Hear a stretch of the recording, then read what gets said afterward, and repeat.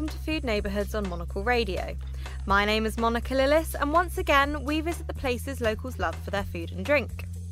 From sweet and spongy cinnamon buns with strong cups of coffee to fresh local seafood, there is no shortage of culinary delights in Oslo. Here, Nora Hoel wanders the popular neighbourhood of Sankthanshaugen to show us the best her hometown has to offer. Take a listen.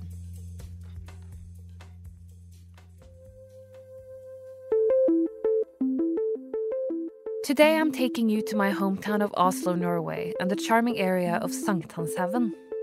Located just minutes from the city centre, it is the quintessential Oslo neighbourhood with plenty of bygårder, historic apartment buildings, excellent parks, and a great variety of bars and eateries.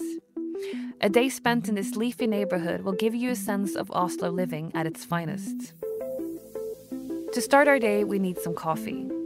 Oslo is a city famed for its coffee culture, and if it's your first time, visiting barista Tim Wendelbo's roastery and espresso bar is a must. However, for a local cup at Sankthanshaugen, the Italian-inspired Java coffee bar is a great shout.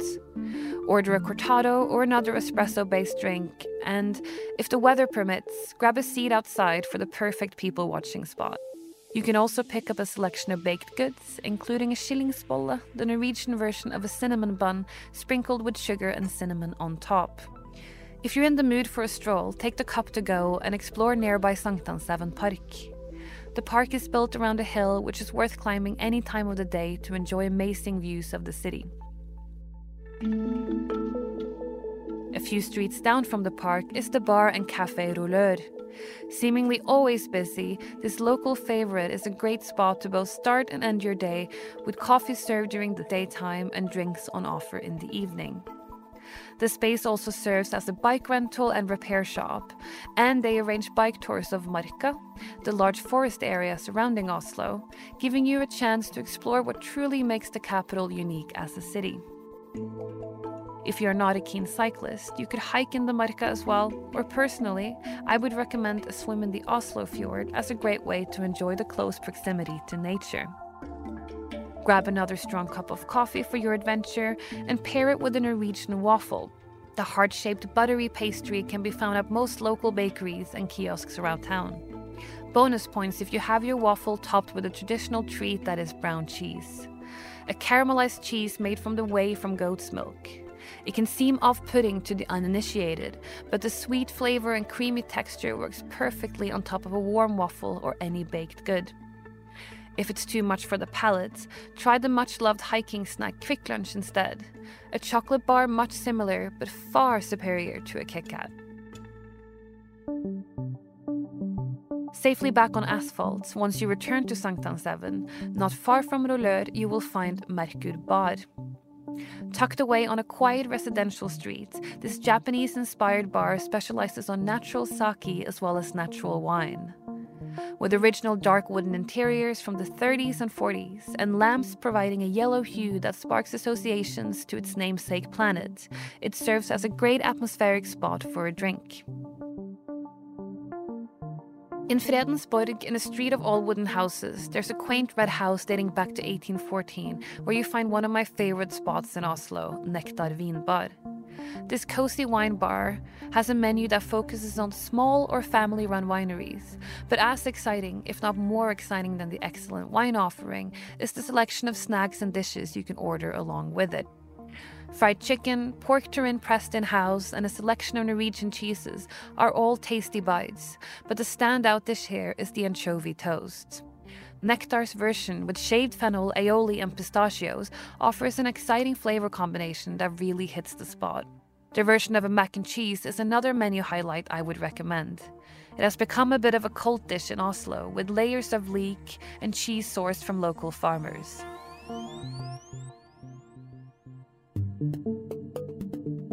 Now, if you're in the mood for pizza, I would recommend Tran.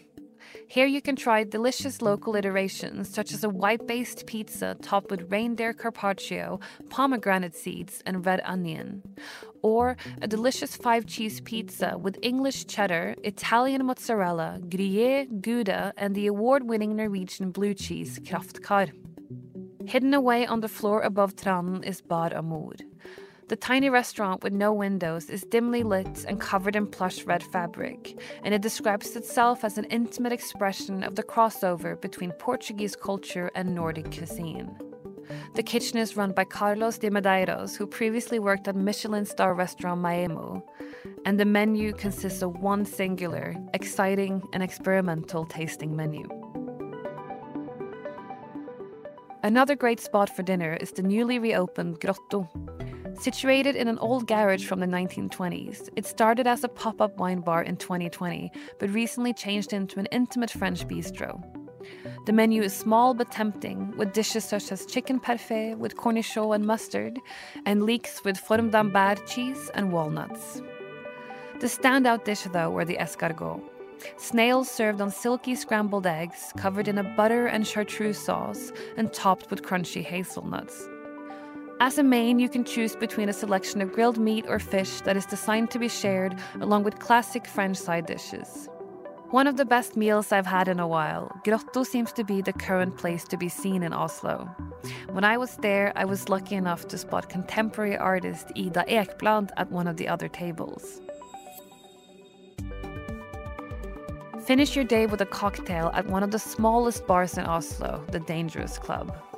Run by the same people that are behind Grotto and Merkur Bar, it has been called the listening bar, boasting a great sound system and amazing acoustics. With a 70s vibe and vinyls decorating the walls of the intimate space, it is a great place to round up the day with a classic cocktail or perhaps one of their signature concoctions. Finally, if you're feeling peckish for a late night snack, do as the locals do and pick up a hot dog from a kiosk. I prefer mine wrapped in a lumpe, a Norwegian potato tortilla, and topped with mustard, fried onion, and shrimp salad. Enjoy whilst walking home through the quiet streets of downtown Oslo. For Monocle in Oslo, I'm Nora Hoel.